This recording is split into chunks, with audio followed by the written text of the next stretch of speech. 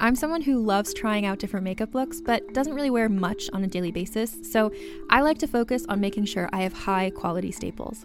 And whether you like a fresh face, full glam, or somewhere in between, you've probably seen Thrive Causemetics Viral Tubing Mascara. I've certainly seen it everywhere. You know, the one in the turquoise tube? So that mascara, along with all of Thrive Causemetics beauty products, are certified 100% vegan and cruelty-free, which I look for in makeup, and they've got excellent quality to match.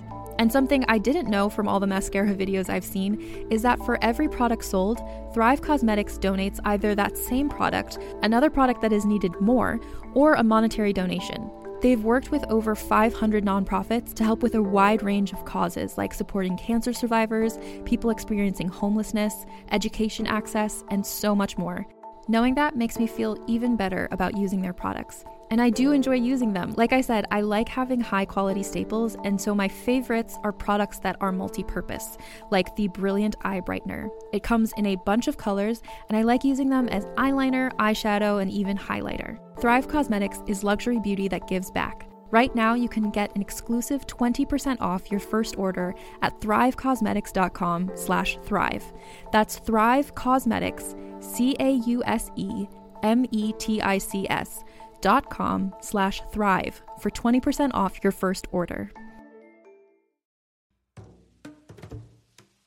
Calling all lovers of mystery and fans of a good story. If you haven't already heard me talk about June's Journey, you're in for a treat. It's time to don your detective hat in this free hidden object mobile game that delves into the captivating journey of June Parker, a self-proclaimed detective on a quest to unravel the mystery surrounding her sister's untimely death. In June's Journey, you get to play as June, deciphering clues and unveiling secret plots within thousands of beautifully illustrated scenes. And did I mention it's set in the glitzy 1920s?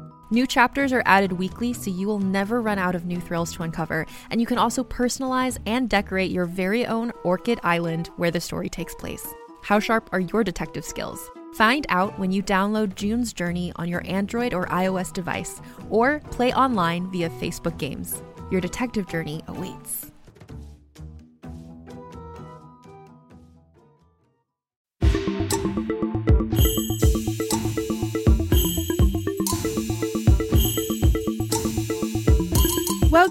Welcome. It is another episode of Bitches on Comics. Thanks to everybody for tuning in. This is part of our horror extravaganza month where we're doing extra episodes and, talking about horror, which is what I like to do personally every month. But this month we're going to have extra episodes, extra horror, extra personalities, extra. So welcome. And of course, I am your host, Sarah Century, and I am joined today by our wonderful guest who I'm going to have you introduce yourself. Yes, thank you so much for having me. My name is Kaiming Chang. I'm a writer and a novelist. I've written some previous books, Bestiary and Gods of Want, and my forthcoming book is called Organ Meats, and it's kind of my first foray into horror in a way. I think all of my work has some horror elements, but this one definitely, I was like body horror all the way. I'm going to commit deeply to that. And I like to call myself a vampire ethnographer because I'm obsessed with vampires, and I'm very excited for summer to be over so that we can officially enter vampire season. Though I do like to kind of cultivate a vampire persona 365 days a year. That's me. Nice. Well, this is an incredible intro because, of course, now my mind went in 17 different directions of like, what questions? So many questions. Vampires. Yeah. Those are fun. I am a huge vampire fan as well. Whenever I was very young, I remember watching the movie The Hunger, from the 80s. Yes. So I was born the same year this movie came out, which means that it's 40 because I just turned 40. And it is still pretty amazing. Yes. That Bauhaus soundtrack, David Bowie, yes. Susan Sarandon.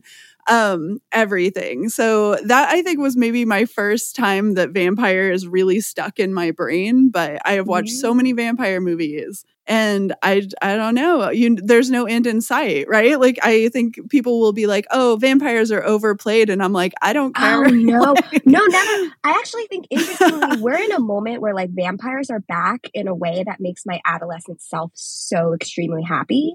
And I don't know if we're having kind of a reliving the 2000s moment in like fashion and pop culture. And so it's kind of like Twilight era part 2, which I love. Yeah. I was very much that like 10-year-old, 11-year-old Twihard.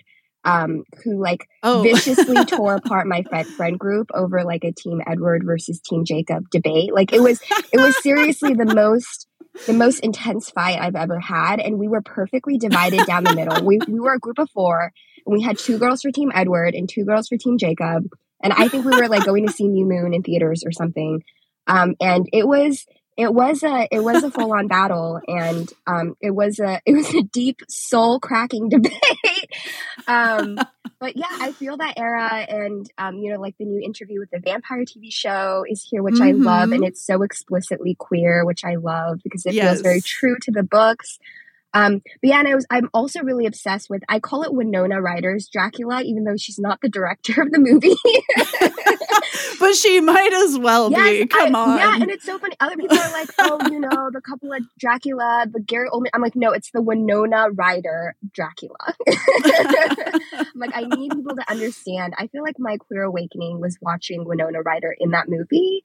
And there's there's like an element of, it's so romantic, but it's also so camp. And it's also, I don't know, there's just something about vampires. It's so funny because I feel like I remember like there was so much like anger and backlash with Twilight of like, oh, vampires shouldn't be sexy. Let's make vampires scary again. And I was like, no, they've always been sexy. That's part of their lore and their appeal. And I think part of what it makes them so terrifying and also like delicious to us. And what makes them so gay, honestly.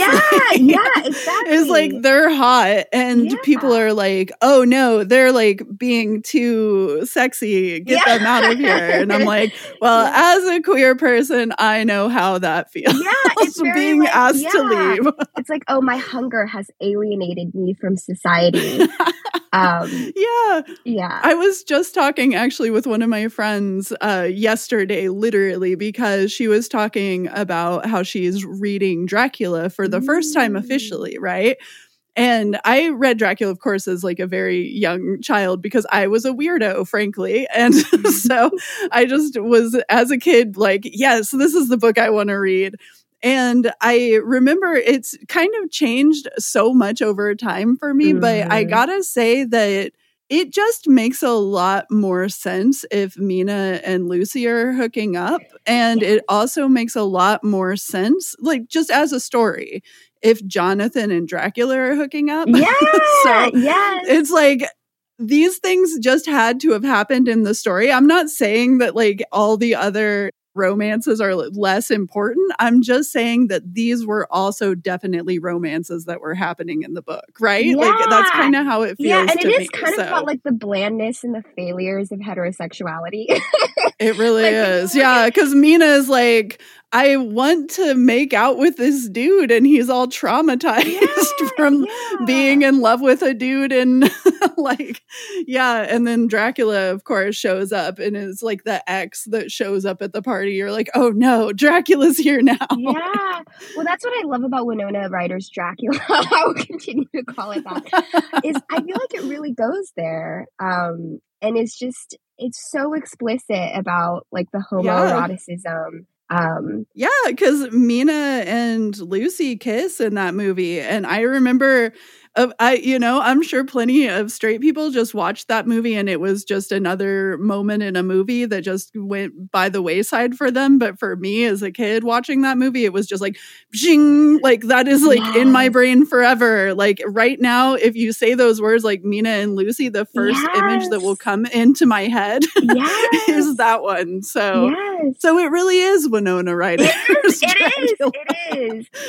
And I remember the line from the movie, and I don't know whether it's in the original book because I haven't revisited it in a while, but that line of like, I've crossed oceans of time to find you has always, that to me is very queer as well. This kind of time traveling, this sense of like, we're made possible by the future, or we are creatures of the future, or that like time is this like non-normative warped thing, I feel like is also so beautifully queer. Yeah, no, it's like there really is something gay about time travel. Don't ask me to explain it. There just is. But I was going to say too, that really ties into your book. Like we've started off talking about one of the great literary classics. Well, let's say two, because we talked about Twilight as well. But like we talked about one of the great literary classics and Dracula. Okay. But I was going to say that was perfect. That was, yeah, you have brought me back to life with that. Yeah, but you have a new book that's coming out. This should be going up right around the time that the book is hitting the stands officially. So, you know, time travel, organ meat, where does it all connect? Yeah, it's interesting because I feel like I called this book kind of like the end of a trilogy, even though it's not really officially a trilogy. I wish I had an inner Stephenie Meyer that was writing like a group of 4 books in series. Right. But I think spiritually they're kind of a trilogy because they're very interested in the past and in premise. So I think of these books almost as like facing backward in a way, where in front of you is the past and behind you is the future. But in that kind of orientation, it's also like kind of concerned with the future and the speculative future, and the present as well. But they're just very, very obsessed with the question of premise, with the question of origin, and kind of the creation myths, that we inherit, but also the origins that we make for ourselves, which I think is very queer. I think queer mythology has always been, and queer myth making has always been something of like very deep interest for me, and that I'm very invested in. Because I'm always wondering, like, oh, is it possible to choose your ancestry? Can you kind of create your own lineage? And what would that look like? What would chosen ancestry look like? And in what ways is that a process of storytelling and invention and constant innovation? And I feel like also like the past is not static in organ meats as well. These stories that are being inherited, because they're oral stories, they're constantly fluid and flexible and evolving, and they're very, very embodied, which is another thing I love about oral storytelling. It's like it's literally inside your meat and your organs and your flesh and your brain, and you see the ways in which these stories are like metabolized, but also inherited. There's also like this idea of like horizontal ancestry, which this poet Safia El-Hello talks about, and I love that idea that like these are 2 girls, but they're finding ancestry within each other. And they're both like the same age. And they're both of the same generation, but they have found a sense of origin in each other. Yeah. Yeah, you're kind of tapping into something that was at the tip of my brain, I guess, whenever I was reading Organ Meats and thinking about how much autonomy plays a role in everything, right? Because it seems that struggling against lack of autonomy is so much of focus, I think, of my life. I guess I'll just speak for myself, you know, trying to establish autonomy and things like that. But I don't think I'm spoiling by saying, you know, the first line is "we chose to be dogs." And I think that is such a brilliant opening line.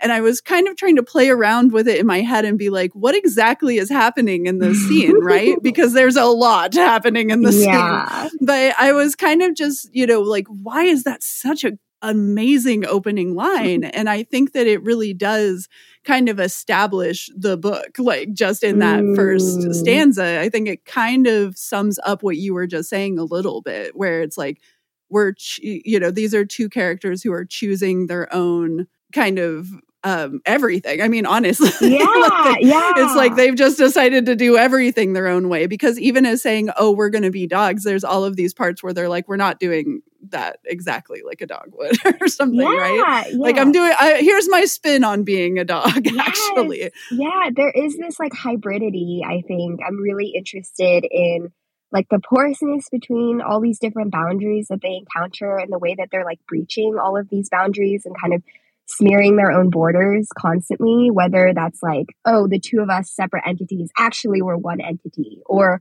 we are both girls and dogs. Like there's this I don't know, cobbling together themselves. Maybe it's a bit Frankenstein. Maybe it's a bit like they do. One girl does literally build the other out of like fake organs. So there's like a literal cobbling together. But I also think it's, in a grander sense, like the storytelling itself is very cobbled together with all of these different origin stories, all these different oral stories. We have the chorus of dogs. There's this sense of like a patchwork mythology that is sustaining them, and that they're constantly forging into the future. And yeah, you're right. Like the opening line is so interesting to me because that's like one of the things that really never changed from draft to draft. And Anita, who says like she's just such an assertive character, which I really enjoyed. There's like this sense of like, I don't want to say dominion because that sounds over language, because that sounds kind of maybe like more harsh, but there's this sense of like, yes, I am making these choices. It's almost like she's so committed to her own imagination. She lives in a world that is entirely her imagination. And it's almost like, I mean, I felt this way as a kid where I was like, I'm not interested in real things.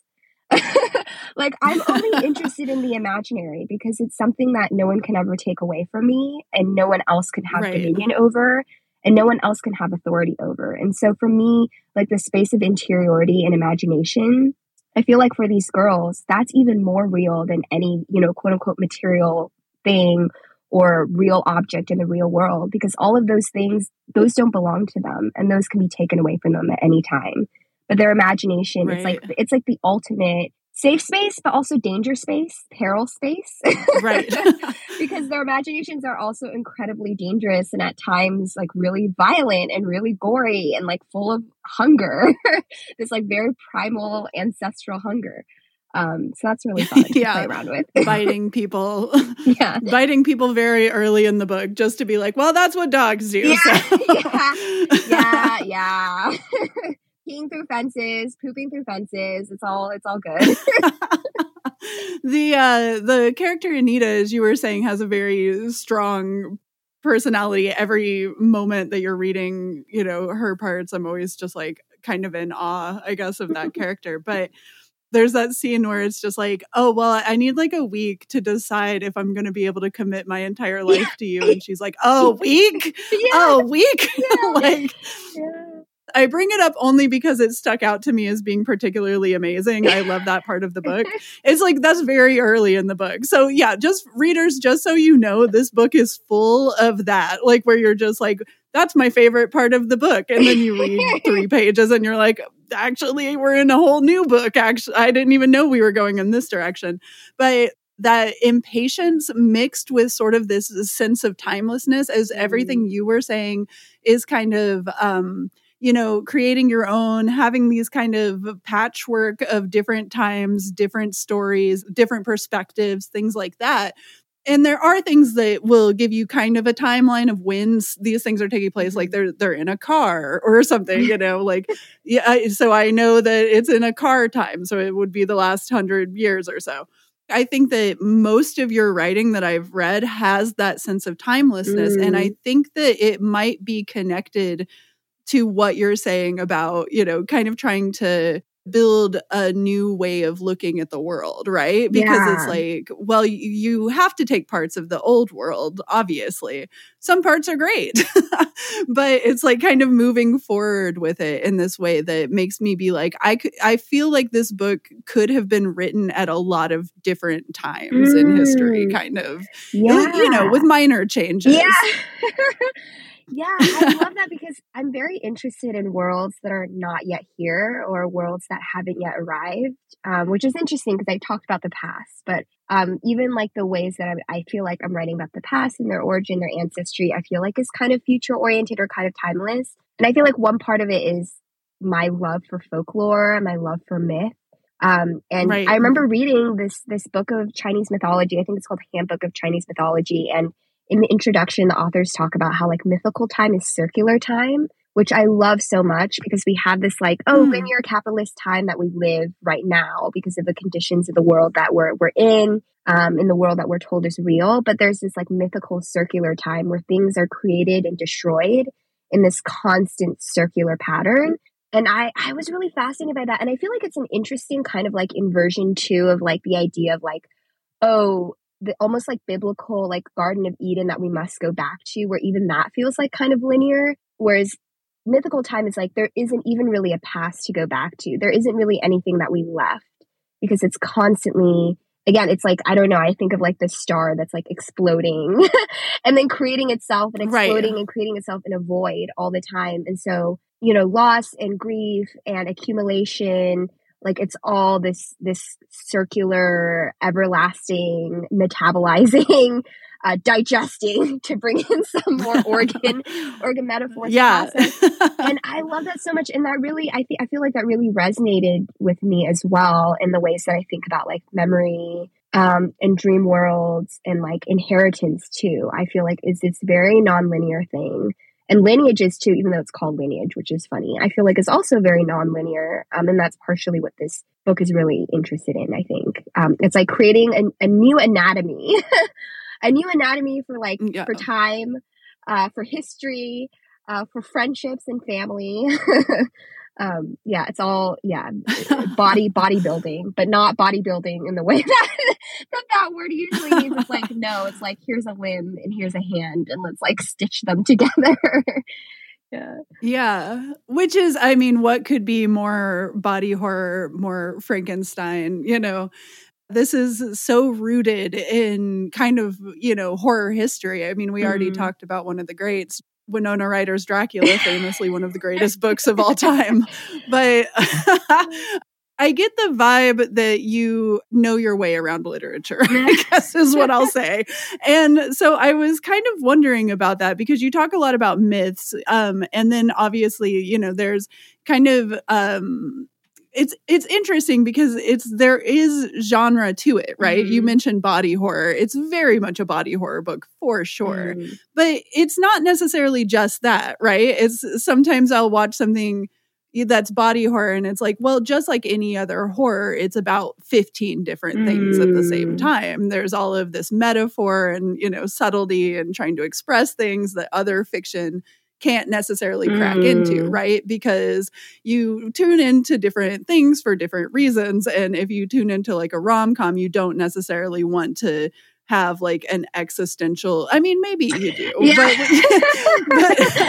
it's hard to say. But, you know, the horror is, I'll say, the realm where often enough we are kind of looking at these things that you wouldn't look at in other genres. Like we look at death, we look at, you know, the horrible things that people can do to each other while still loving each other, which is something that comes up a lot, you know, obviously in Bestiary.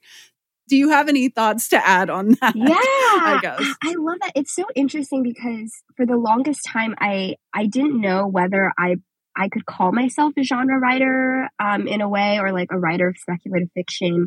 I just felt like, oh, that couldn't belong to me, or that I had to follow very specific, you know, plot points or very specific tropes in order to kind of qualify as that. But actually, most recently this summer, I got invited to teach a speculative fiction workshop with Lambda Literary in Philadelphia. And that was such an anxiety. Speaking of existential, it was very existential for me because I was like, oh my God, who am I? Am I qualified to do this? And the more that I thought about it, the more I was like, why am I like gatekeeping these genres for myself when I don't even do that with the things that I read, which I feel like are very like genre expansive and constantly, again, that feeling of like smearing boundaries.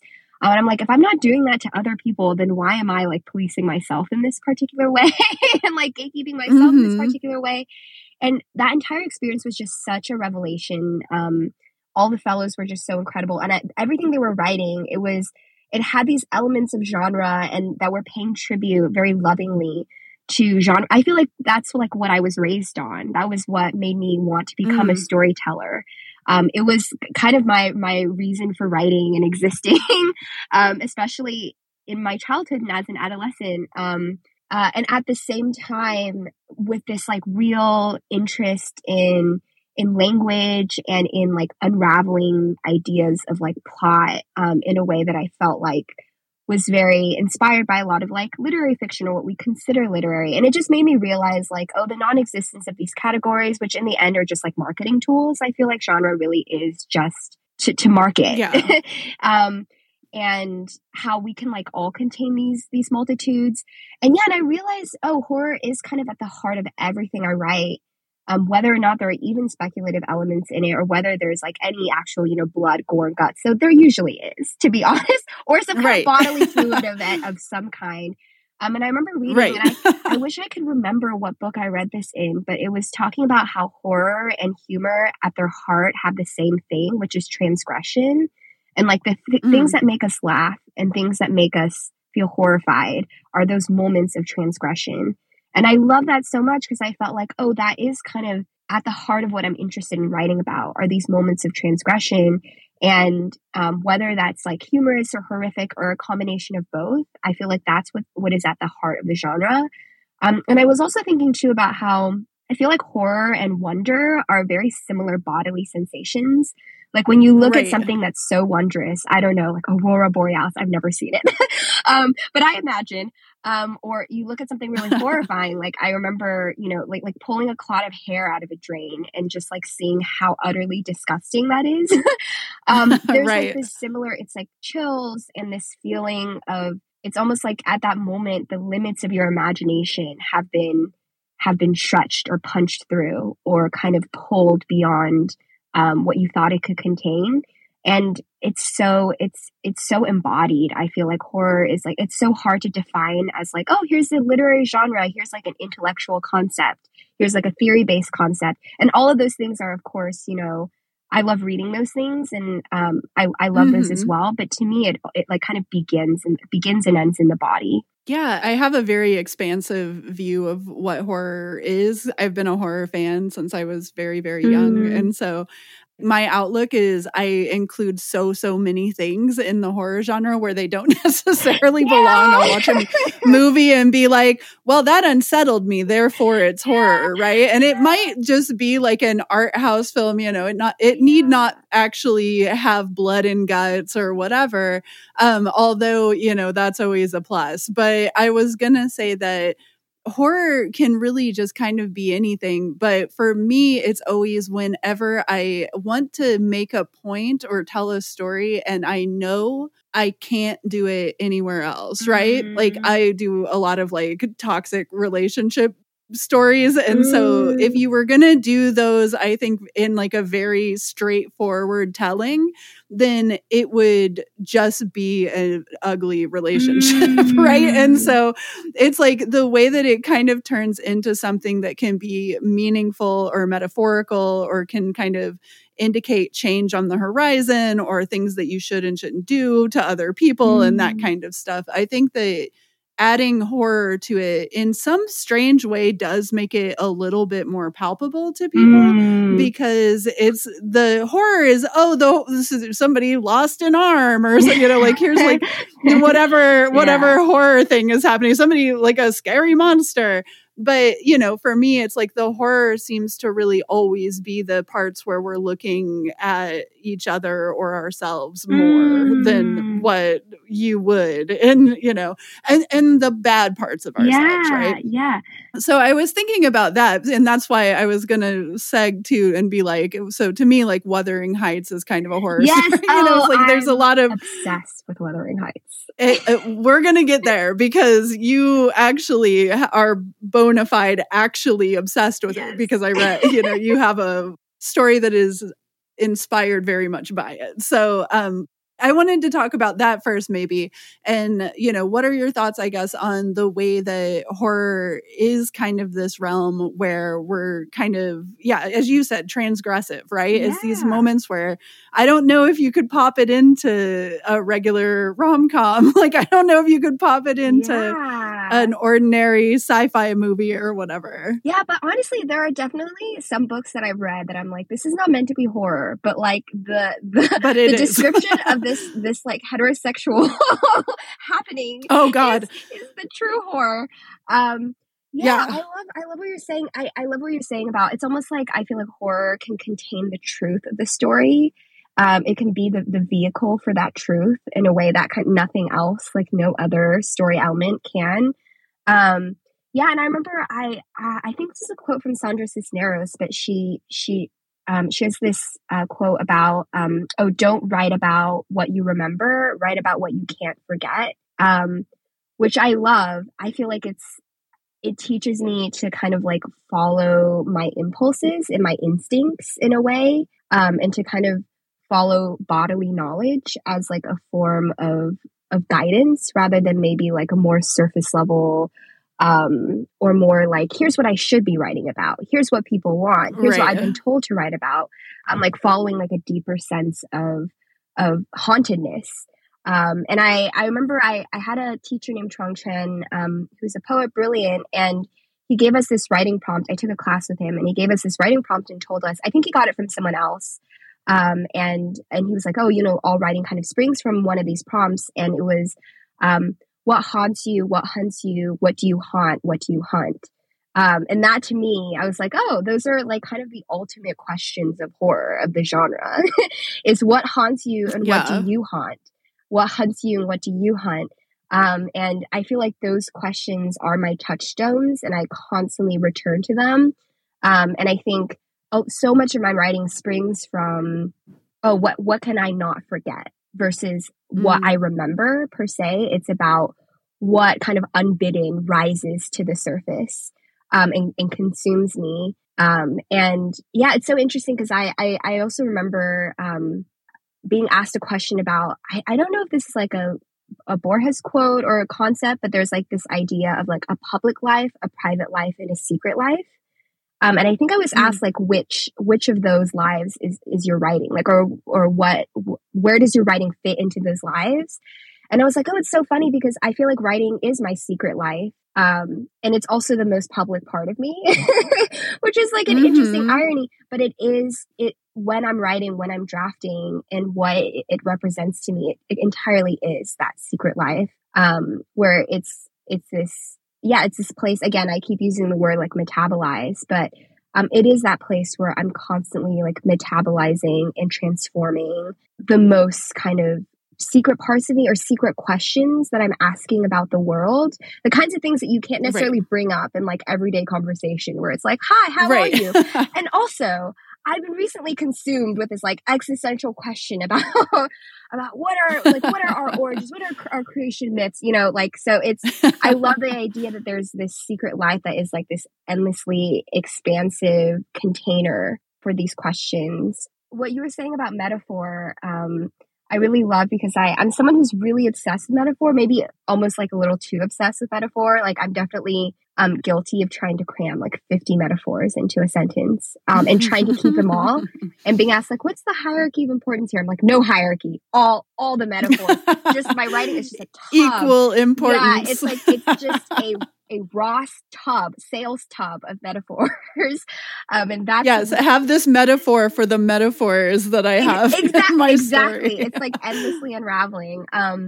But I was thinking a lot about like, what is it that I love so much about metaphor and why I feel like if somebody was like, okay, write without metaphors, like be this very kind of spare writer, I don't know if I would be a writer because it's that'd be rough. Yeah. Because it's that sense of excess that I love so much. And to me, I feel like metaphor is casting a spell.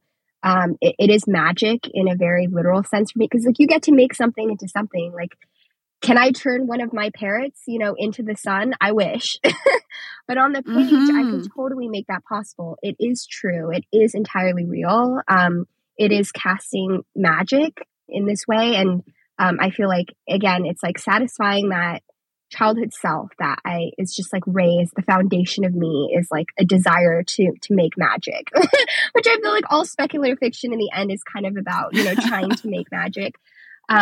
Sure. But also it's just, there's something so incredibly powerful about that. And maybe going back to your point on like autonomy and agency, there is a real like reclaiming of agency that can happen when that like magic is available or possible for you or for the characters on the page. Yeah, it reminds me of how with something like astrology or something, people will be like, well, that's fake. And it's like, that's not the point of astrology. Yeah. Like nobody is out here with like measurement tools trying to like quantify how accurate, just chill. Because a lot of times you're dealing with myths, stories, symbols. These are things that we've used forever and they still have meaning. So that means something, even if you can't quantify it. So I was thinking about that a little bit whenever I was reading through this and just being kind of like, yeah, I mean, stories tell you something regardless of if they really happened. It doesn't matter if things really happened. Who cares? It's like you do, like there's like, I wanted to mention too, because I feel like there's a very interesting kind of, I guess like bridge or kind of like a meshing of real history and kind of myth making, right, in your work. And, I would love to hear more about that, obviously. But I was thinking too about how it's like they need not necessarily cancel each other out, right? Which is something that I always think about because it's like, yeah, I mean, I want to know my history. I want to know, what happened, how we can curb perhaps the mistakes of the past. But then it's also this idea of like, well, the past never can tell you what the future is, right? Like you can never know. Cyclical time repetitions aside, like you still have that autonomy and that choice.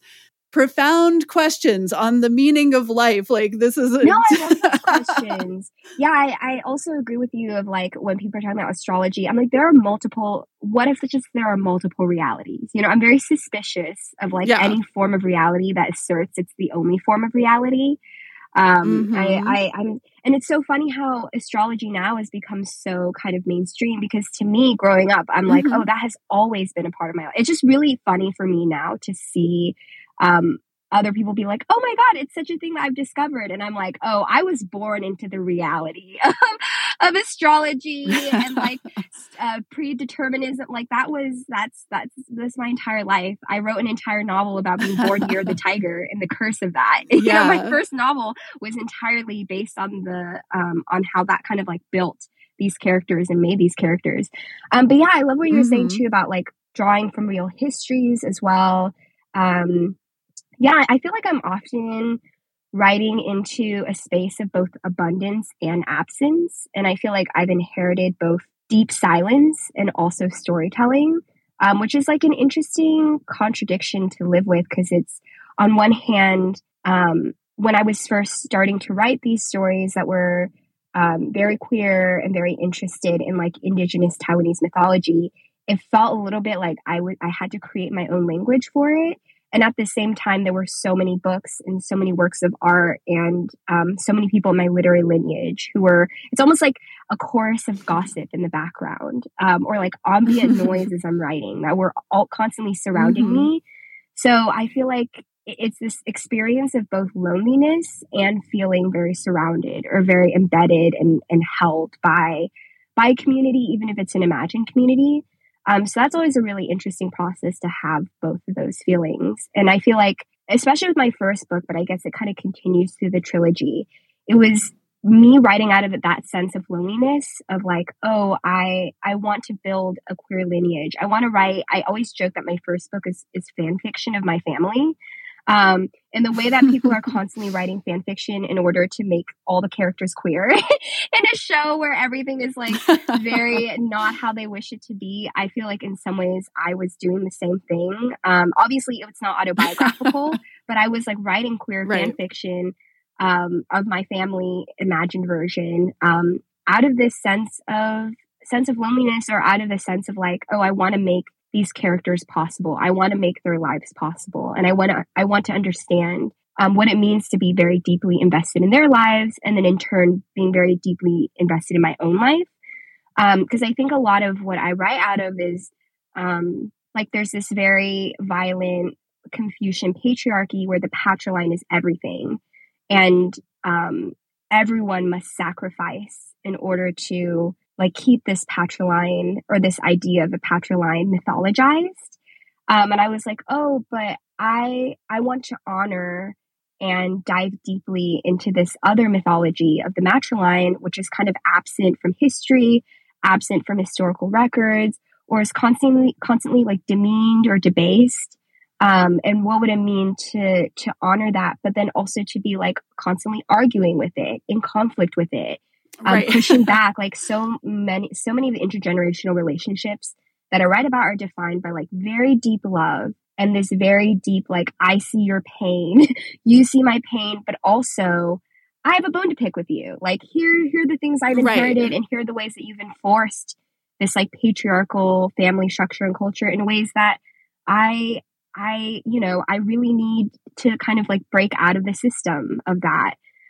So yeah, it's just this really interesting, like kind of writing into a sense of like absence or inherited violence. I feel like intergenerational trauma is like the ultimate horror. And I feel like all horror stories are kind of, they're all about intergenerational trauma in some way, like all of them, in whether it's like supernatural or not. So I feel like similarly, those are like the core of my writing ethos. And I also remember like I read about, there's this language that was called women's language. And I don't know if there are still surviving writers of this language. There might still be. I would have to do more research. But yeah, it was literally called women's language, and women would like embroider it into their clothing. And it was basically Chinese characters, but in a simplified version. Well, people see it as simplified. It really was its own language that kind of was like taking pieces and like anatomy from Chinese characters. And I remember reading about this language, and I was like, oh my God, it's so incredible that they had this language and they were like taking up all these things. And I had this like very particular reading of it that was a bit ahistorical and maybe just like what I wanted in that moment, which is like, woo, girl power. But I remember reading later that the reason why they were allowed to have this language, or why it wasn't like adopted by men, it was only women's language, was because like men simply did not care. Like they were just not interested. Isn't that the way of the being like, why are you excluding the men? And it's like the men didn't listen or care. So it wasn't created out of this like, oh, they want to take it away from us, but we like established our right to do it. It was literally like, oh, we are sitting around together sewing and embroidering, creating the fabric of life. And we have this language because we are excluded from like traditional like education structures and from literacy and all these things. And the men just had like absolutely no desire to even know what women were talking about, or they probably see it or like dismiss it as gossip, which is why I feel like I love gossip. I'm very into gossip. When I was a kid in second grade or third grade, I got in trouble. Maybe it was fourth grade. I got in trouble for writing like a fake gossip, like People magazine about like my entire class. And I had one copy of it. I wrote it with pencil on like notebook paper, and it got circulated around the whole class. And I still have it because I'm like, that's my one copy, and it was so precious to me. And I was like, make sure to return the gossip rack to me at the end of the day, at the end of recess. It comes back to me. But it was very like, oh, who likes who? Who has a crush on who? Who tried to throw that chair at that teacher? And then I would just like fabricate lies about other people. So like 10% of it was truth, and then 90% was just like my tabloid imagination. But I'm like such a big fan of gossip. Like I was a huge diary writer as a kid, like obsessively writing my diary, and I would just eavesdrop on all the members of my family and my friends and just like literally write verbatim what they were saying. And so I have this huge affection, and when I write, I try to bring in that like gossipy voice, the gossipy voice of like choruses of women or groups of women or individuals, because I'm very interested in like what are the voices or the language that we've been taught to dismiss as like minor, frivolous, not part of history. And I'm like, no, listen, gossip is history. It is the only history I am interested in. Oh, yeah. And I mean, tell me that any of the royal courts of history were not owned and operated by gossip. Yeah, exactly, right? Like, exactly. It's just like, there's no way. Records are just like gossip written by men. Yeah, 100%. They're just like, you will not believe what Marie Antoinette did. And it's just like, there's good and bad to gossip, of course. But I will say that Yeah, I'm the kind of person who is like very oblivious 9 times out of 10. So if somebody doesn't directly tell me like what's happening, I have no idea. And then that's kind of how I approach gossip is I'm like, I have no idea. But one of my roommates loved gossip, loved to know what was going on with the neighbors. And so I would come back to the house and she would be just like hanging out at the window or whatever. And I'd be like, what are you doing? And she's just like, do you know what they just said? I'm like, no, I have no idea. And I wouldn't know because I do everything in my power to not listen, right? Like I'm in this story, I'm one of the men who doesn't care. That's it, right? Is that there is also a very strong and important part of the world where it's like, we gotta talk, we gotta get these are our conversations, this is what's happening in our day-to-day lives. And so journals, this is it. I have never had the ability to sit down with a journal because I'm like, I already know this. And then I'll just be done. But there's like a lack of curiosity to that I sometimes question myself on because I'm just like, you're not going to remember this in 5 days or 10 days or 3 years, you know? So I always think about that a little bit. And basically, I'm just saying that, like, from my perspective, what you're telling me tells me a lot about your writing because I think that it makes a lot of sense that, you know, you have this kind of ear towards gossip. Like the story of a fake People magazine might have surprised me from just about anybody else, but 30 minutes into this talk, I was like, that makes sense to me. Having read Organ Meats, that makes sense to me. Yeah, I like tucked it under my mattress. It was a whole situation. I really thought, I was like, wow, I'm a persecuted gossip writer. Again, I have been shut down. This is how Barbara Walters must have felt. Exactly. You were just trying to be ahead of your time and they just were not letting it happen. Hey there, listeners. You often hear from us about how you can support us, and typically that's with money, money, money. And hey, listen, if you got that money burning a hole in your pocket, join us at patreon.com/queerspec. But did you know you can also do something that's pretty much free? It takes some of your time. Your time has value. I see you. But you can rate and review us on your favorite podcast platform. Give us 5 stars. Write something funny like, these bitches are so fucking cool. Whatever feels right to you. And then we will get closer to the people who need to find us. People are out there. They're desperate for the bitches. They're desperate. And you can help us reach them. Just make sure to rate and review us on your favorite podcast platform.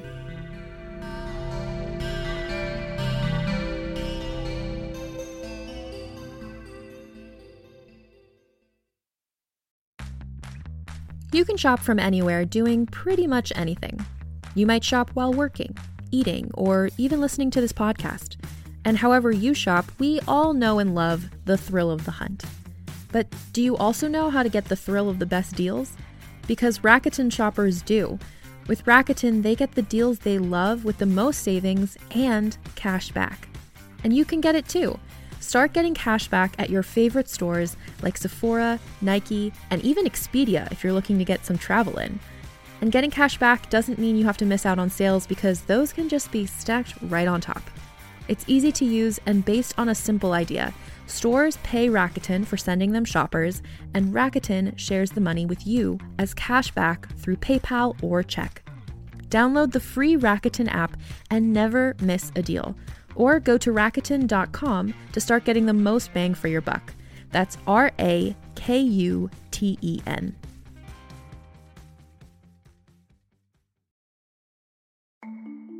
As a podcast network, our first priority has always been audio and the stories we're able to share with you. But we also sell merch, and organizing that was made both possible and easy with Shopify. Shopify is the global commerce platform that helps you sell and grow at every stage of your business, from the launch your online shop stage all the way to the did we just hit 1 million orders stage? Whether you're selling scented soap or offering outdoor outfits, Shopify helps you sell everywhere. They have an all-in-one e-commerce platform and in-person POS system, so wherever and whatever you're selling, Shopify's got you covered. With the internet's best converting checkout, 36% better on average compared to other leading commerce platforms, Shopify helps you turn browsers into buyers. Shopify has allowed us to share something tangible with the podcast community we've built here, selling our beanies, sweatshirts, and mugs to fans of our shows without taking up too much time from all the other work we do to bring you even more great content. And it's not just us. Shopify powers 10% of all e-commerce in the US. Shopify is also the global force behind Allbirds, Rothy's, and Brooklinen, and millions of other entrepreneurs of every size across 175 countries. Because businesses that grow with Shopify. Sign up for a $1 per month trial period at shopify.com/realm, all lowercase. Go to shopify.com/REALM now to grow your business, no matter what stage you're in. Shopify.com/realm.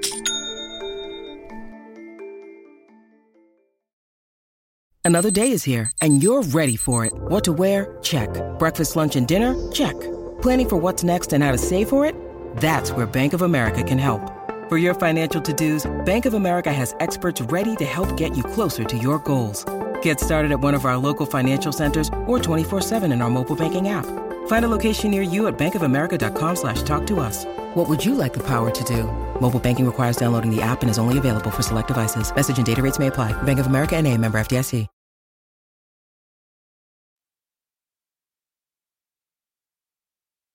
Do you still keep a journal? No, it's so funny. I'm very similar now where as an adult, I cannot keep a journal. Kind of for similarly where I'm like, is this the best use of my time? Like that sense has kind of like creeped into my mind. But I still have these I have like a literal sack, like canvas sack full of probably like 30 journals that I kept when I wrote every single day, with like ritualistic obsession. So one day I will probably have to try to revisit those journals. I think it would be very interesting. They were all illustrated. They all had like stick figures of like my brother with devil horns. Like I was very into drawing people as monsters, which that should be interesting. Future material. Right. Right. I was thinking too that it's like, I always think of Anais Nin, of course, and her obsessive journal keeping, but then also the fact that she kept like multiple journals and was like, this is the one I show my husband. This is the one I show Henry Miller. I love that. I remember being, I don't remember how old I was, probably way too young. And I read A Spy in the House of Love. And I was so scandalized, but obsessed. I mean, I think I'm too young. I'm 40 and I think I'm too young to read that book. Yeah. I feel that way too, where I'm like, only someone who had no idea who she was and what the book was about could have read the book with such just complete abandon. Cause I definitely am like, I do not know how to reclaim that former self and that former bravery. Oh yeah. See, and I was thinking too, I think the first book of hers that I read was House of Incest. And that was, I remember just being so blown away by the concept of the only things that she loved in other people was the reflection of herself that she saw in them. And I was just like, to me, that was like, as a gay, like 16-year-old, I was like, what? Yeah. Like, what? And just losing it. Yeah. And then time goes on, you read more and you're just like, this might have been a genuinely terrible human being. Like it's very possible that she was just a very bad person. But also, I mean, who am I to say, it was like 100 years ago. I have no clue. But to talk about somebody who would have gossiped with us, Anais Nin would have gossiped with us, right? Mythologizes their own life. I think that's what's really interesting about people who have like published diaries. It's like, it's about mythologizing yourself, which is fascinating to me. Yeah, and it turns out to be like her most remembered work or something, which is kind of fascinating. Yeah. There's volumes and volumes and volumes of this woman's diary. And it still isn't even anything. They're like, oh, this is abridged. This is very abridged. Yes. You're like, what else is going on in here? Yes. Yes. You know what? It's fine. I don't know. Yeah, I was reading Anais Nin as a young kid, and maybe that was why I was like, I'm not going to do journals, because then in 100 years, people are going to know every weird thing I did. Yes. But I feel like I have such a fascination with those published journals, and also with like published correspondence. Like I remember recently in college reading like the published letters between Virginia Woolf and Vita Sackville West. Oh I my was God. like, I must read love letters. I must. Yes. I love to learn about history. These two were hooking up, and it's like, oh, this is so historical, and you're just like, this is like actually weirdly a lot very hot at the same time. And you're just like, these two were so into each other. Like, I love how everybody's always like, they were just like best friends. Yes. And you're like, yes. Yeah. Yes. Honestly, I feel like my agenda now is to bring back love letters. Oh yeah. They're good. I tried. I did what I could. I already tried, and then was like, all right, nobody writes love letters, like really good love letters back, right? Like it's like you send one and then you're just like, damn. I know. It's like, and it's now like, it's like a love email, and it's just different. When things go into your Gmail, there's just an immediate sapping of romance. It's just, oh yeah, that's true. This is very true. Written it is, it becomes something in your inbox, and it just, the love letter just whoop. But it's so funny because with Organ Meats, there didn't used to be letters in it. And I was so afraid of having a letter format in the book, because my first book, Bestiary, had this like epistolary form. And I'm obsessed with the epistolary form. It's like my favorite form to read and write. I'm obsessed. I love the way that you can just kind of immediately, it gives you permission to be direct in a way that I think other forms don't allow you to, and which I love. It's so freeing. It's so liberating. And I feel like when I'm stuck, that's like my instant go-to writing prompt is to write in the epistolary form. But I was like, oh no, are people going to be like more letters? But I feel like I'm now committed. I'm like, you know what, epistolary form forever. I'm going to just continue with that because of how much I love it. And also how I feel like it's been a very like influential canonical form for me as well. Yeah.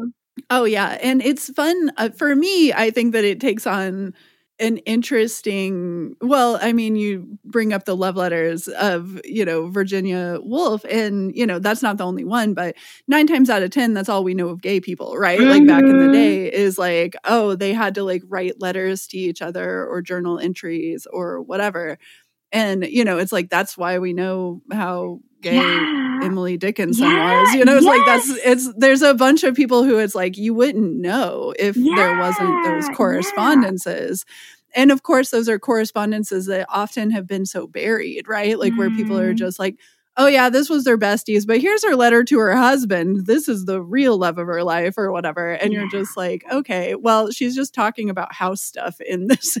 And then in like the one to the woman, she's like, I burn with fire, just like all of these, very, very passionate statements that you really just didn't get in the other letters or whatever. And you're just like, okay, so I think that there is something to that is that that format not necessarily is like owned and invented by queer people, but that there is a very specific queer edge to that form of storytelling, because it's like, that's our history. That's the only history that queer people really have, is like these two writing very horny letters to each other in the 1800s. Yeah, you're right. It is a form that really, I feel like, prizes interiority. And I feel like for people who have been like traditionally excluded from like the public world, this like deep expression of interior worlds is so powerful. And I guess I was also thinking about how I find something very healing about writing in that form, because I feel like, especially in the writing world and the publishing world, we're constantly, or, any form of storytelling world or industry, we're like constantly told, like, be universal, like write for the widest audience possible, be marketable. Like the more people who like this thing, the more important and the more worthy it is of your time and your effort and your labor. And I feel like since publishing, have really internalized those messages, because we live, we're like, making art under capitalism. And Right. I feel like there's something about like, oh, here I am writing for one person, for one friend, or this character who's addressing this one other person. Like the idea of like writing for your friends, there's something I love so much about that. And I feel like has really been important to me as a writer, because I remember after, maybe it was before my first book came out, like I ended up like reaching out to my friends to like create a writing group, and we started to meet. And I remember actually our first writing prompt was like the Lord Byron, Mary Shelley, like in a manner reined in prompt of like write a ghost story, and then she just like invented science fiction. We did not invent any genres, but we were like, write a ghost story. And then the next month we would have another prompt and we would write these 1,000 word stories. And I feel like I was like really writing it for them and being read by them. And it was so interesting because it was this experience I never had before with any stories, where I was being read by people who like knew my life and knew me in this like intimate way, and were like invested in me, not just as like, oh, this is a writer and this is your product, but like as a person. And then also I was like writing with this very deep specificity. And I know that people are always like, oh, but you know, the more specific you get, the more universal it is. But I just loved getting to like banish the idea of like, here's your market, here's your audience, like here's how to appeal to the biggest amount of people, the most people possible. And yeah, it was just, I felt very healed by that process that we developed. And now I'm like, you know what? Write for your friends. That is enough. You know, if something is deeply important to one person, that matters more than anything. Even if that person is just you, if it's deeply important to you, you know, you are a world unto yourself. So honor that. Yeah. And maybe it might be my lifelong interest in really weird art, but I definitely remember growing up and just being kind of like, it always matters that you like it the most. You know, It just does. Yes. It's like, yeah, of course, none of us are really like writing only for ourselves, right? Like, you know, to some extent, but it's for the most part, we're like writing for an audience and in some respect. But then it's like, well, maybe I'm really still just writing to myself if I'm writing for an audience, because you're like, look, in 100 years, there's probably going to be somebody like me again, you know? I don't think that I'm so strikingly unique that there will never be somebody like me again. But I also think that that's kind of who it's for in a weird way. But then I don't know. Yeah, it as you say, it's kind of the best to just kind of try to divorce yourself. And if you do that by writing prompts, that's a great way to do it, because writing prompts have gotten me out of a creative rut endlessly. Yeah, I totally feel what you mean. I feel like it's almost like speaking into an empty room. That sounds really sad, but I don't mean it in that way. But it's cool to be in an empty room talking. I mean, that's like, it's like, speaking to an empty room. But guess what? Like, I'm here, you know, so. But I feel like there's something so interesting about that, because I do feel like I'm writing for myself first and foremost. And I feel like, you know, a couple years ago, I might not have said that, because I think I was very much like internalizing a lot of messages about like, oh, this is what I should be writing. And this is, you know, this is a product that has to be marketable and things like that. But I feel like now I've kind of very intensely and committed to making that choice to write for myself. And it's this interesting balance of like, oh, I'm writing for myself and I'm also writing to be heard, and not necessarily by like a group of people or other people. So I'm like writing to hear myself speaking into an empty room. Right. But there's something incredibly powerful and transformative about that. And it's so interesting. I'm like, I don't know, maybe it's because I've like started going to therapy. Like, I don't know what it is, but I feel like it's almost like if you value the opinions of others over that, you know, that process of like, is it important to you? It is kind of dismissing your importance as a person as well. So I feel like I've had this parallel journey of learning to like, oh, I matter to me. And then also it's okay that my writing matters only to me. Like those two journeys had to go hand in hand. And I think in the past, because I didn't really matter to myself, other people were always were so much more important than whatever my opinions were. I couldn't really be writing for myself. And so I feel like for the first time ever, even though, you know, I was technically, you know, just writing for myself, you know, especially when I wasn't like thinking about publishing, I was just writing my diary. But now I'm truly writing for myself. And it's because I've like been trying to learn to matter to myself more, if that makes sense. Yeah. No, that makes perfect sense. I was thinking about how for me, writing horror often has just been a process of going, you find out what you needed to work through while you're reading your own story back to yourself. You go, well, there's all of this metaphor, it's like there's all of these allegories to what's going on in my life in this.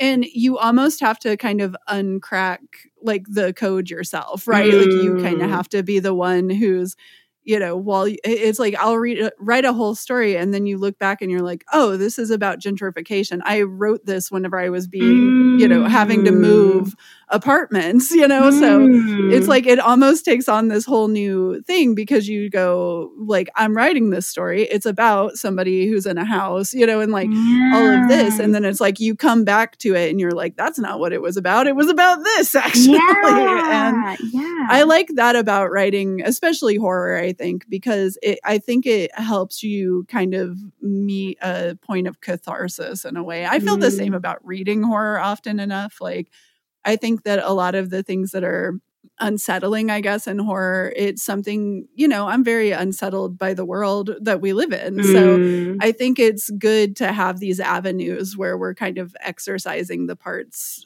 that cope with that stuff. Right? Yeah. It's horror is the space where the abject is allowed to exist. And it's like all the things that we don't allow to exist has a world now in order to like be and to assert themselves in a way. Yeah, I really love that. It's so interesting. I feel like I actually used to be more of a writer, and my process has changed a lot actually since Oregon Meets, which is so interesting. I was like, wow, I've been like jokingly calling it a trilogy, but I really feel like I've like become another person. I've come out of my trilogy cocoon, where I used to go and always writing like not knowing what I was writing about and not really being sure if I had anything to say. And I was totally fine with that. I'm like, I'm going to begin this. I don't know what I have to say about any of this, but I'm going to allow myself to be surprised. And I think writing toward a sense of surprise, I guess like both humor writing, horror writing, like have that element of surprise. That's always really interesting. And then so what would surprise me are like, oh, I didn't know this is what I had to say, or I didn't know what these characters were really struggling with or really working through. And I feel like now I'm in a bit of an opposite place, but equally surprising, which is really, been a shock to me because I didn't know that this would be just as interesting to me, where I feel like I'm now going into things like, oh, I have something to say. I'm like boiling over with this need to say this particular thing, but then how it's said or what elements come into play, or sometimes like humor will creep in. Those are the elements that are surprising me. And at first I was like very self-conscious about this process because I'm like, oh, we're taught as writers, like, don't be didactic, don't go in with a message. Like no one wants to be just like given a simple moral, like that's flattening nuance.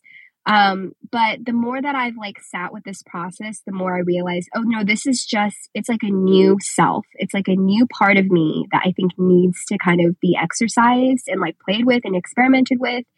And I should allow, and as long as there's that sense of surprise, that sense of like, oh, I didn't know that would emerge, I can keep kind of moving forward with it and seeing where it takes me. And I feel like this new self is actually, it's going to be so funny. It's born out of rage. It's so dramatic. But I feel like I'm someone, and this is kind of related to horror as a genre as well, but I feel like I was someone who was always really afraid of anger and very suspicious of anger and kind of always wanting to kill anger. But I've recently become more and more interested in anger and also ways in which like horror makes space for anger and for these, or for rage, for like for like kind of the ugliest self to emerge and for that to almost be like the most beautiful self. And so I'm like, oh, what would it be like to kind of lead with this anger and lead with this rage and see what emerges from it? So I've entered this new era of writing my rage, and it's been a very interesting and illuminating companion, and I'm excited to see what will come out of it. Yeah, me too. I mean, this sounds great. I was thinking too that there's something with writing horror where I'll be like, every character ends up being a worse person than I started with. And I think that tends to be that I have a sense of optimism about people where I'm just like, everybody's just trying to get by. But that's always counteracted with a very deep knowledge of how messed up people are. So I think that there's these like moments of uncovering. And almost it's like the way that you tell yourself, like, hey, maybe it's not okay that somebody said that to you or treated you that way or whatever. And yeah, I mean, that's another thing, right? Where horror really does have this ability to help you engage with things like that. Not just something that's horrible or it's terrifying or scary to you or whatever, but something where it's like you have these emotions. Like anger is something that was like always obviously in my childhood, it was a very present emotion in my house, but it's something where it's like you still have to deal with that. You know, anger doesn't, it's kind of considered to be this like flash in a pan emotion that you'll regret later or something, but it's like kind of the same things that made me angry as a kid make me angry today. It's like watching, you know, needless suffering in this world makes me really angry. Yeah. And that's the same as whenever I was a kid. And maybe I have more like complexity. I understand the complexity of it a little bit better. But there's parts of me that really just still doesn't understand it. And so I was thinking about that too.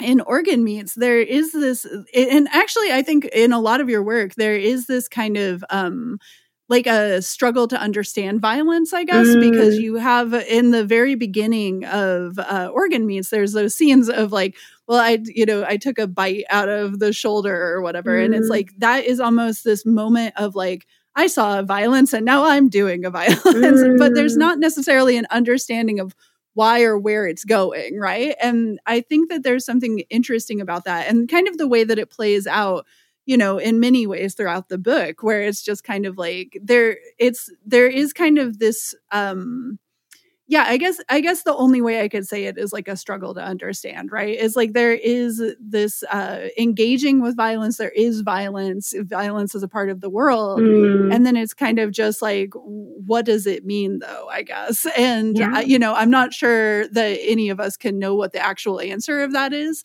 But I was thinking about how deftly the book is able to ask the question of like, so what does this mean, I guess, you know? And I was wondering if you had any thoughts on that.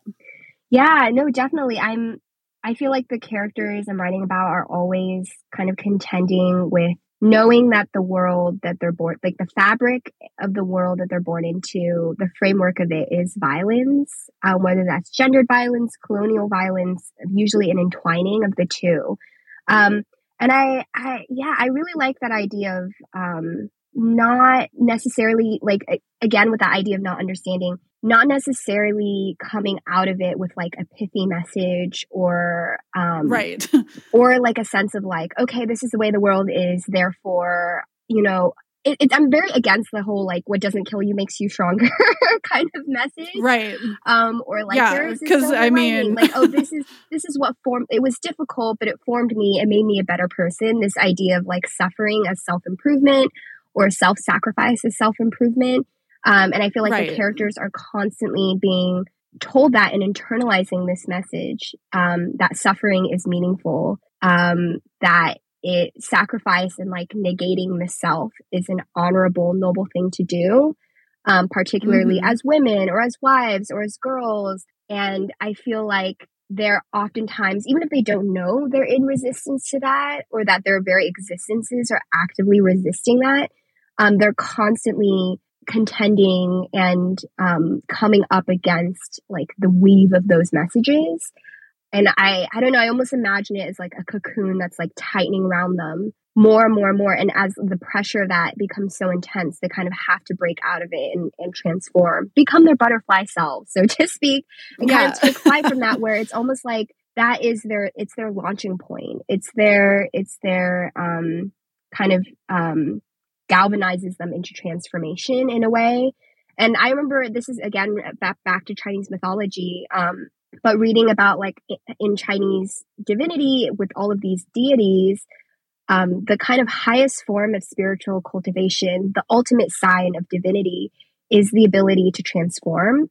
And oftentimes these metamorphoses are are the result of trauma or the product of trauma directly caused by it. Not always, but I was really interested in, how do I write about the conditions of their transformations, and then also what do their transformations make possible, and what are ways to kind of write about the total, like the kind of senselessness of this violence, like the senselessness of this suffering, in a way that where it doesn't feel like, this is something that they can then make a very easy meaning out of. Yeah. Right. Yeah, I will say that Oregon Meats does not give too many easy answers, right? Like it's definitely not a book of that. So, but I think that is obviously one of its great strengths. And I was going to follow up on your comments on transformation, because obviously that is not just a huge theme of this book, it's a huge theme of your work. Like you see it appearing in pretty much all of it. Yeah. Pretty much everything I've read. Yeah. And so I was going to say, right, is that also animals are usually a big part of the transformation. So I was curious, you mentioned to me before the call started that you have pet parrots. And, we had a little chat about the importance of animals in our lives. And so I was curious, because this is one of those things where it feels like it does draw from mythology, but it also feels like it draws very much from your lived present, right? You're in a house with birds currently. And so I'm just kind of curious, what role do you feel that the animals play in this? Like, why are animals and people transformations so compelling? Because that's all over genre fiction, right? Werewolves, cat people, goes on. Shape of Water, everything. But I was curious, how does that, because it does, as I said, it appears in pretty much everything. So I was wondering why animals, whenever it comes to being obviously themes of transformation, why do animals play such a big part in it? Yeah, it's such a constantly evolving meaning for me. And I feel like even though animals are the consistent thread through everything I write about, and I'm like, how can I fit in another interesting animal fact? That's what I'm constantly thinking. But the meaning of that animal or that symbol or that presence is always changing and evolving and being inconsistent in a way. And I think that's why I'm able to constantly write about animals, is because in every story that I'm writing, I feel like they figure in a new and interesting way for me. But yeah, I think it's one piece of it is, again, my love for mythology and folklore, in which animals and animal transformations were the core of those stories. Like, I love reading about, the Monkey King, who's this monkey god who is also kind of not accepted by other deities and is laughed at because they're like, you're not wearing shoes because you're a monkey. And his ability to transform, he has these hairs that can turn into clones of himself. And so being really fascinated by those forms of stories. But then also I'm interested in mythologies in which that the hierarchy of life is kind of interestingly, it is maybe not as hierarchical, with this idea of humans having dominion over the world. I remember reading, there's this one book called Hunting School, which was written by an indigenous Taiwanese author. And I forget his name off the top of my head, but in the book, he writes about how when he was being taught to hunt, they would slaughter the deer and then basically tell the deer, I hope that your offspring learn to outrun us, that your offspring, your people, your deer, your fellow deer become so fast and so athletic that they outrun us, and next time we can't hunt you. And I thought that was a really interesting, I love that. And I grew up with really similar stories too, of encouraging animals that you're hunting to outrun you, which I love so much. And there's this idea that actually the deer and the hunters are in relationship with each other. It's this double-sided relationship. It's not just we're out there to kill this animal, take from it, and have this constantly take and take. There's this back and forth, this parry, this parry between them, where it's sometimes we will kill you and other times you will outrun us. And I hope that you do outrun us.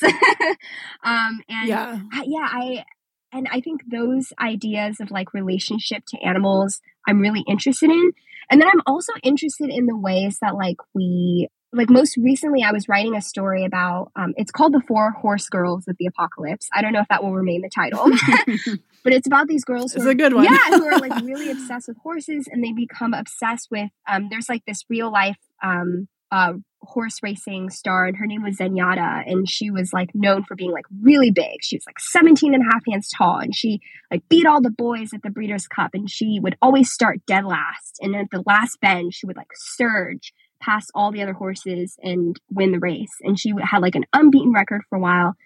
And I was writing about how like Zenyatta was like highlighted as a woman athlete of the year, and she was like on the cover of a women's sports magazine, like all these things. And the girls are like processing, or they're like obsessed with her. They're like part of her fan club, and they make t-shirts, and they talk about like, oh, if she was a woman, like her achievements and her beauty would be contested and debated and kind of fought over, but because this horse is an animal, animals can attain perfection, and animals can be innocent in the way that we will never be innocent. Right. And I was very like heartbroken by that. I was like not expecting that. I was like, oh no, see, that right. is the truth. That is the pain. It's like, you will never get to be as innocent as an animal. Oh no. Right. But there's just something also like the way that like animals are sometimes deified or like seen as more important than human lives that I'm also really interested in. So it's like this constantly, every single time an animal becomes like the pillar of a story, its meaning is different, and it's constantly shifting. Yeah. I know what you mean. It's like we live in a world where like factory farming is one of the most messed up things happening. There's so many horrible things in this world, but factory farming is just absolutely horrific. But then it's like people are like, oh, but my dog, I am gonna treat, I don't care about unhoused people, but I care about my dog. They're like, and it's just like, yeah, exactly. But it's like our society is also pretty much built on animal suffering. So it's just a very fascinating, the way that people view animals to me is also a fascinating thing, because it's just like, there's always a need to anthropomorphize. It's like there's always this need to make them human-like. But I do think it's a little bit more interesting when you go, well, what do I have in common actually with the animals, And that to me is always something more than what, oh, look, my rabbit is like me or something. Is like, it's more interesting to be like, in what ways am I like my rabbit? And in what ways do we complement each other, Yeah. And it's also interesting too, because I was obsessed with animals when I was a kid. I had this National Geographic kids encyclopedia of animals. Oh, yep. And I literally carried it everywhere. I'm familiar. Like everywhere. It was honestly absurd how I never let go of it. It was basically permanently fused to me, glued to me. So I was like an extra human person because I had like this appendage that was this encyclopedia. And my goal with that encyclopedia was I was going to memorize the name and the scientific name of every single animal listed in the encyclopedia. And I actually did do that. I think in 5th grade is when I achieved it. I might have like started in 3rd grade. And then in 5th grade, I could recite like all 200 pages, every single scientific name for every single animal. I had each page memorized because I read it every night. I honestly, that level of dedication, where is that in my life now? Yeah. I was so obsessed with it, and I was like, oh, I want to be a vet. I want to be a zoologist. I want to be a zookeeper. And I loved, my favorite things to watch were animal documentaries, but they were also the most harrowing and horrible thing for me because like no one would intervene. Yeah, I'm like, the penguins are dying. Somebody just put them in a blanket. I didn't understand what you mean. I was like, why are you not you are part of this landscape. You're literally there. Why are you not saving these penguins' lives? But I think what really drew me to like this world of animals and like other forms of consciousness and life, and maybe it's like also part of this feeling of like, oh, we feel so much wonder toward what animals can do, and I don't know, I feel like we universally, I would say most people have a sense, they're like, oh yeah, it's cool that the praying mantis does this and the tiger can do that, and we're just like, it's almost taught and ingrained in us as children to learn to see what animals can do with a sense of wonder. But then in contrast to that, like, especially like growing up, there were all these messages about like, here's what girls can't do, and here's what you should look like, and here's how to be, here's how to, like, you know, adhere to this gender binary, and boys aren't allowed to do that, and there were all of this sense of like the human body was not something to be wondrous toward. It was something to police. Right. It was also like what we talk about is natural for human beings is so fascinating to me, because people will be like, yes, patriarchy is natural. And I'm just like, I agree. What is going on in a way that is just because people have this idea that like that the natural world is like it's like that we're an extension of the natural world, but everything is filtered through our viewpoints. So it's like, yeah, no kidding. Yes. Like you look at nature and the messages that you're taking are that patriarchy is in everything. Yeah. But obviously it's like, because whatever you do look at that contradicts that, you're gonna have a way of compartmentalizing that, which is what I always think is the most dangerous thing about humans, right? Is that we can justify literally anything. And also just the fact that it's like, yeah, no kidding. Like, I don't want to look at, I don't want to look at a person. I don't want to look at at an animal or anything and just impose my own ideas on it, because you will, no matter what you try, right? Like there's no way to really stop you from doing that. But it's also it has to be a more delicate balance than it's treated as, I think, because you have this, otherwise we have, the science of,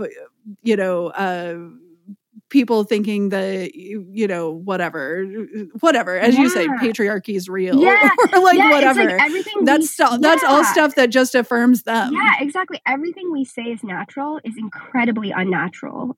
And you're right. It is like we cherry pick things. It's like we like create whatever theory will then enforce our view of ourselves rather than like looking at what is actually natural. Like just the entire definition, like that, it's such a, like, it instantly gives me chills just to hear the words, like what's nature and what's natural. Like it's immediately like, no, say nothing, say less.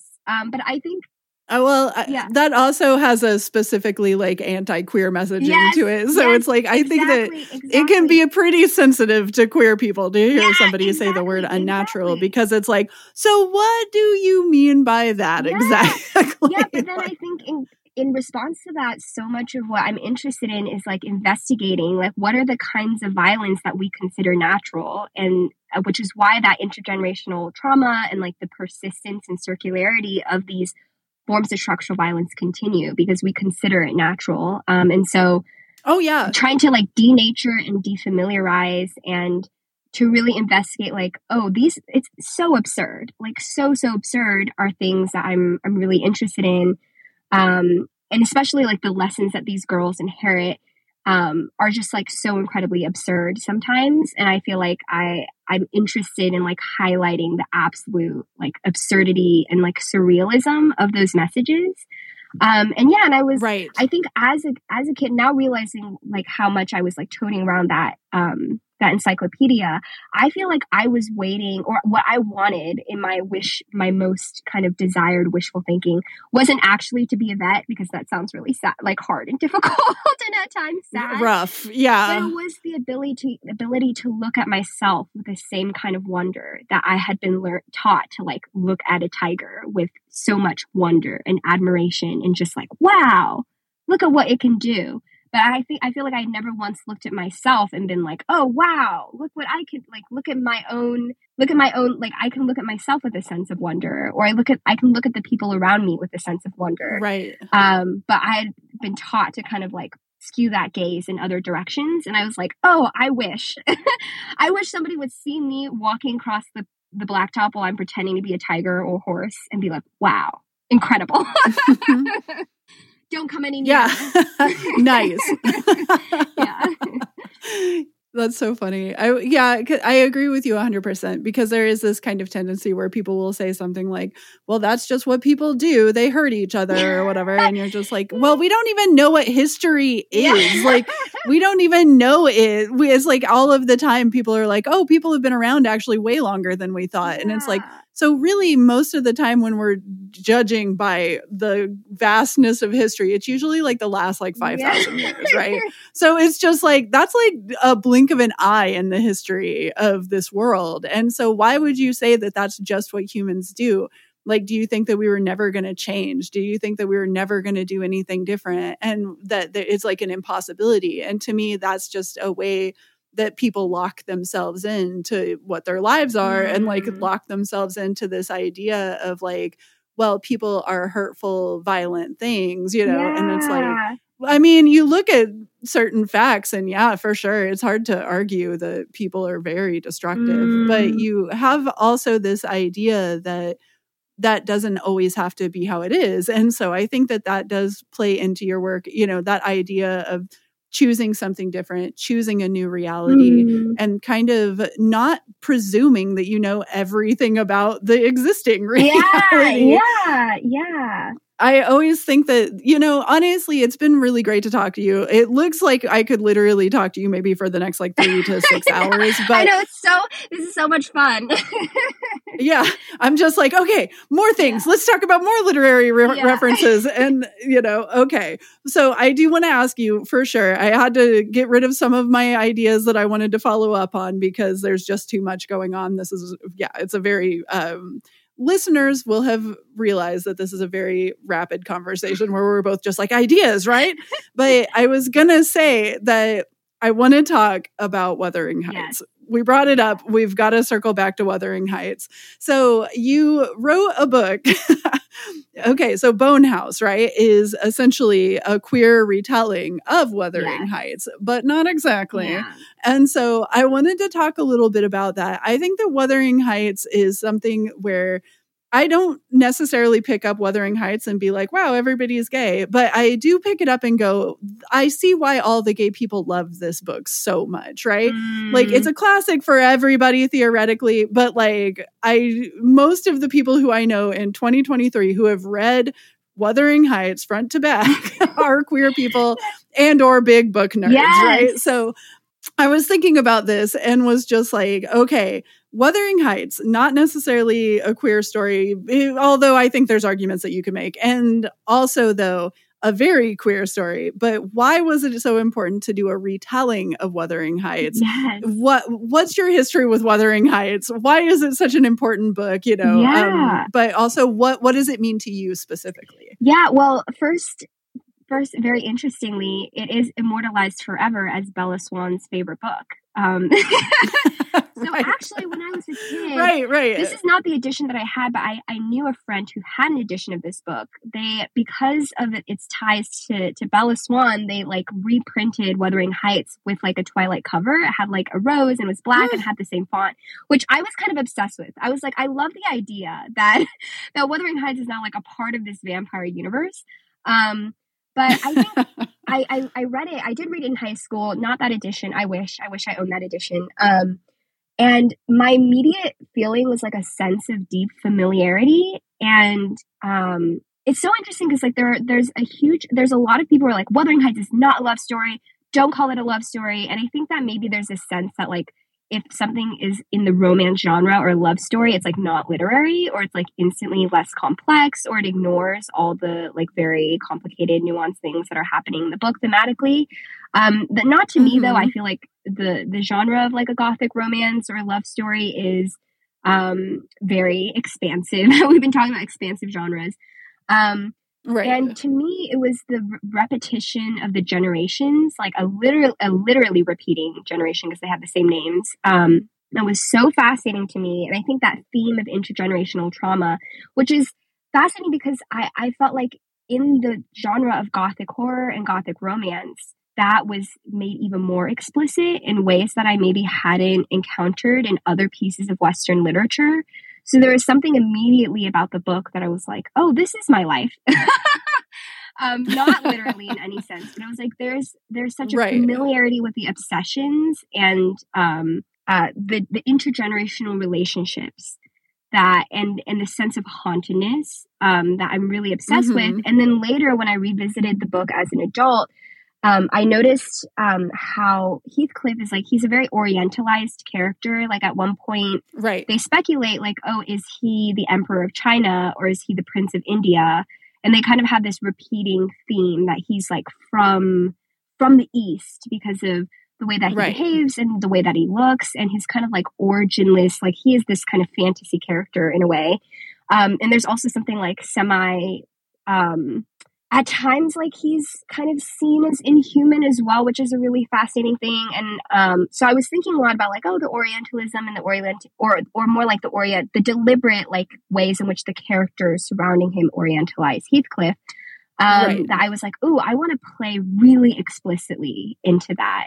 And also, I, as someone who's like writing about origin and obsessed with premise, as I said in the beginning, I was really fascinated with this character, this love interest, who has an origin, a very ambiguous origin, one that is constantly being written into and fantasized about, and has this whole cobbled together mythology. So that just really that I was like, this is right up my alley. And this is in conversation with all the themes that I'm interested in. And it remains a touchstone. And it's so startling how intimate this connection with this book is, considering how like literally removed from me it is in terms of like time and place.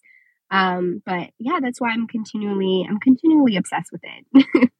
Yeah, I think that it does have this idea of, class, I guess, is mostly what keeps the two of them apart. It's not necessarily the only thing, but that's a big factor of the book is that Heathcliff is considered to be not of Cathy's standing, I guess. Yeah. And so there is this idea of, just kind of him as like the other in quotations. Yes. And so I think that that's kind of fascinating. And, there's this idea that these social mores are really stupid. Yes, yes. It's just like, it's like they're totally bound by them at every point in the book, but it's not to their benefit that they are bound by them whatsoever. Yes. In fact, it causes the book to be a complete tragedy. And also this idea that people are really complicated because everybody has a bad side in that book, right? There's nobody who is beyond reproach in Wuthering Heights. So I think that all of those things, as I was reading, because I had noted that you had written the book, and then I was reading Organ Meats, and I was like, there's definite Wuthering Heights in here. It's fun. It's like there's definite Frankenstein and there's definite Wuthering Heights. And it's interesting because I feel like I came of age in this era of like paranormal romance was like the absolute biggest genre, and in some ways Wuthering Heights thematically is very on par with paranormal romance. This idea of like to follow my desires is to leave behind humanity, to leave behind civilization, but it would mean connecting with this freer, liberated, authentic self in a way. Which is like the essence of what paranormal romance is all about. And I think I was always very drawn to that because I too was like, yes, you are right. Humanity, I don't know about. I don't know about humanity.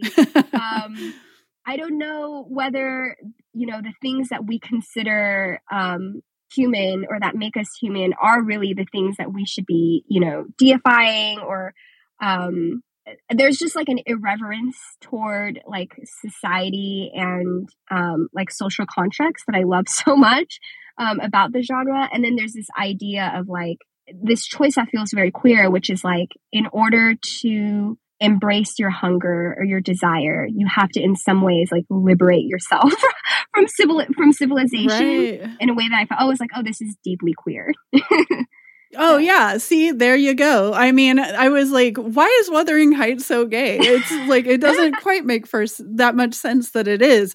And now I'm like, oh no, it's gay. Yeah. Like it makes perfect sense because it really is about being like, get away from the these pointless ideas, right? Because it's like very clearly these two were supposed to be together. The whole book is the horrible aftermath of them not being together. And it's basically just that. I don't know. It's a whole thing. Good old Wuthering Heights. Thanks for coming on and talking to me about Wuthering Heights, because, it's the book that I feel like, there's never... there's certain things where you go, okay, clearly we've all said enough about this. And then it comes back up and you're like, no, I have more things to say about Winona Ryder's Dracula. I have more things to say about, Frankenstein, et cetera, et cetera. So, and in some ways our work will be this, right? It will be the commentary on the commentary on the commentary. Exactly. But we can always go in new. That's what it is. Yes. And we'll always be going in new directions. But I do appreciate, there is something about, as I said, I kind of at the top of the hour is the timelessness of your work, where I'm like, I could place this almost anywhere. And I think that it really is just the merging of influences behind it, where it's like, I'm over here, I'm over there, I'm over there, I'm over here. And that's what I love. So again, thank you so much for coming on this podcast. This has been an absolute delight. Wonderful way to spend a Friday afternoon. Thank you. Thank you for all of your insightful questions and thoughts. And I love all of the convergences we have in terms of horror and vampires and genre. It's such a delight. And I'm really grateful for this conversation. Same. So I wanted to ask, you clearly have a book, Organ Meats, coming out right now. But what do you have on the horizon? I know that you do several other things. I was going to get to asking you about, teaching, magazine editing, all of these things. I was going to get around to it. We simply didn't have the time because we were geeking out about 17 other things. But if there's anything you would like to plug, I would love to hear about it now. Yes. I have a novella that's coming out next spring. And actually, it is kind of related to our conversation because it's very anti-nature and anti-natural, what we consider natural, what we define as natural, or as the natural order. Nice. And it also kind of messes with time. It's called Cecilia. It's coming out with Coffee House Press in the US and then with Penguin UK, Harvill Secker in the UK. And then I'm currently working on a vampire book and also a collection of short stories about like the queer apocalypse. But and maybe some like aliens, intergalactic things, a little bit. We'll see whether my one arm into sci-fi ends up working out. But I am kind of working on my own take on the vampire genre. So we'll see. Fingers crossed. I'm just like one copy sold already because I'm going to be picking that up. Not empty after all. I mean, what a wonderful. Okay, so that's like the name of the episode, of course.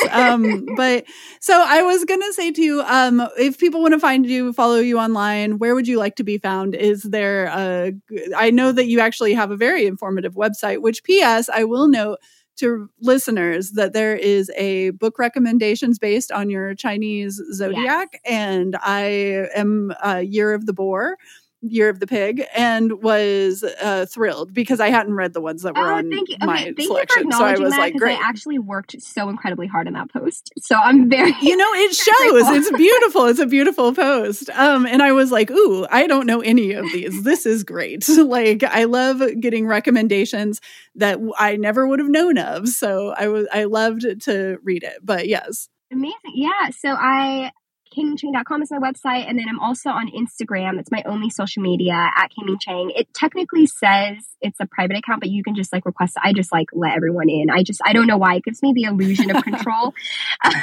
right. to have a door. And my Instagram bio does say vampire ethnographer, so you'll know it's me. Nice. Okay. Well, I'm off to follow you on Instagram, but thanks again. Absolutely. Everybody go pick up Organ Meats. I really think it's going to do wonderful things to your brain. It did to mine, at least. And I really appreciated reading it. I appreciate this gorgeous too. Oh, thank you. Thank you. It's so late in the conversation, but who did the book art? Oh, yes. So it was the same designer as Bestiary, Michael Morris.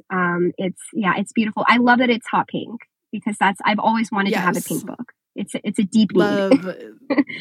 Yes. Now you have it. Yes. So now a new color of book next time, and or just another pink book. You could be the first to have 3 or 4, right? Exactly. Great. Thanks, listeners, for being here. Thanks to everybody who's catching up on our horror month. This is a lot of fun, and it's my little baby because, of course, I love horror so much. So I appreciate everybody listening. Thanks to the hosts that could not be here today, S.E. Fleenor and Monica Estrella Negra. Thanks so much to Priya Saxena, Kate Warner, Katie Taylor, all of the people who have done things to make this podcast be a reality. Thanks to the Realm Network, of course. Thanks to my rabbits. I'm just currently making eye contact with one. So I felt like she was giving me a heads up that I had one more person to thank. Thanks, all right, cool. Well, thanks everybody. And we'll catch up with Kaming another time. Thank you so much. And goodbye. Happy Halloween almost. Yay.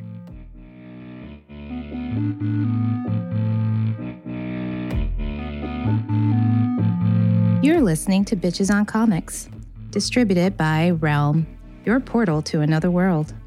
Listen away. Find more shows like Bitches on Comics by following Realm on Apple Podcasts, Spotify, or at realm.fm.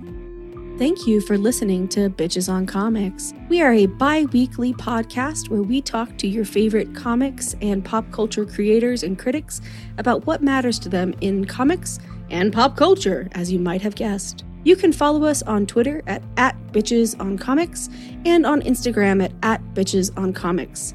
Our website is, brace yourself, bitchesoncomics.com. If you go there, you can listen to any of our episodes, and we've got other shit that we put on tabs. I don't remember what it is. I am in charge of updating the website, however, so good luck. Thanks for the heads up. I'll go to this website now. If you'd like to support the podcast, you can do so by rating and reviewing us on iTunes, Spotify, or Stitcher, or wherever you listen to podcasts. You can also support the podcast by joining us on Patreon. Head to patreon.com/queerspec to learn more. I'm Sarah Century, and you can find me at www.sarahcentury.com and Twitter and Instagram. Still Sarah Century on those. I'm S.E. Fleenor, and you can learn more about me at sefleenor.com. You can find me on Twitter and Instagram at @SE_Fleenor. I'm Monica Estrella Negra, and you can find me at www.audreysrevenge.com or on Twitter at AudreyRevenge. Bitches on Comics is recorded by Kate Warner, who plays in the band Churchfire. You can find them at churchfiremusic.com. Our music is recorded by Katie Taylor, who plays as Earth Control Pill. You can find her music at earthcontrolpill.bandcamp.com. Bitches on Comics is recorded in Denver, Colorado. We want to recognize the indigenous peoples who have inhabited and do inhabit this land: the Arapaho Nation, the Ute Nation, the Cheyenne Nation, and others who have been erased from our history and collective memories through colonization.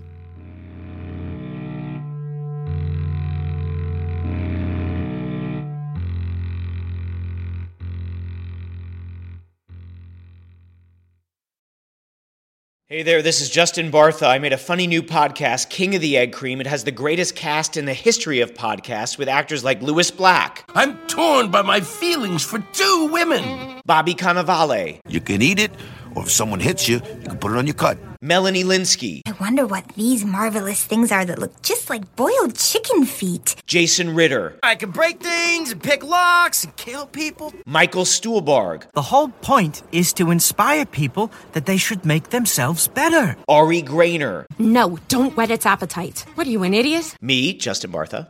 That's not just any egg cream, that's a Lemke's special. And all narrated by the hilarious Richard Kind. This is the story of Harry Dalowitz and how he rose from nothing to become New York's King of the Egg Cream. So if you like funny true stories, come listen to King of the Egg Cream, available wherever you get your podcasts.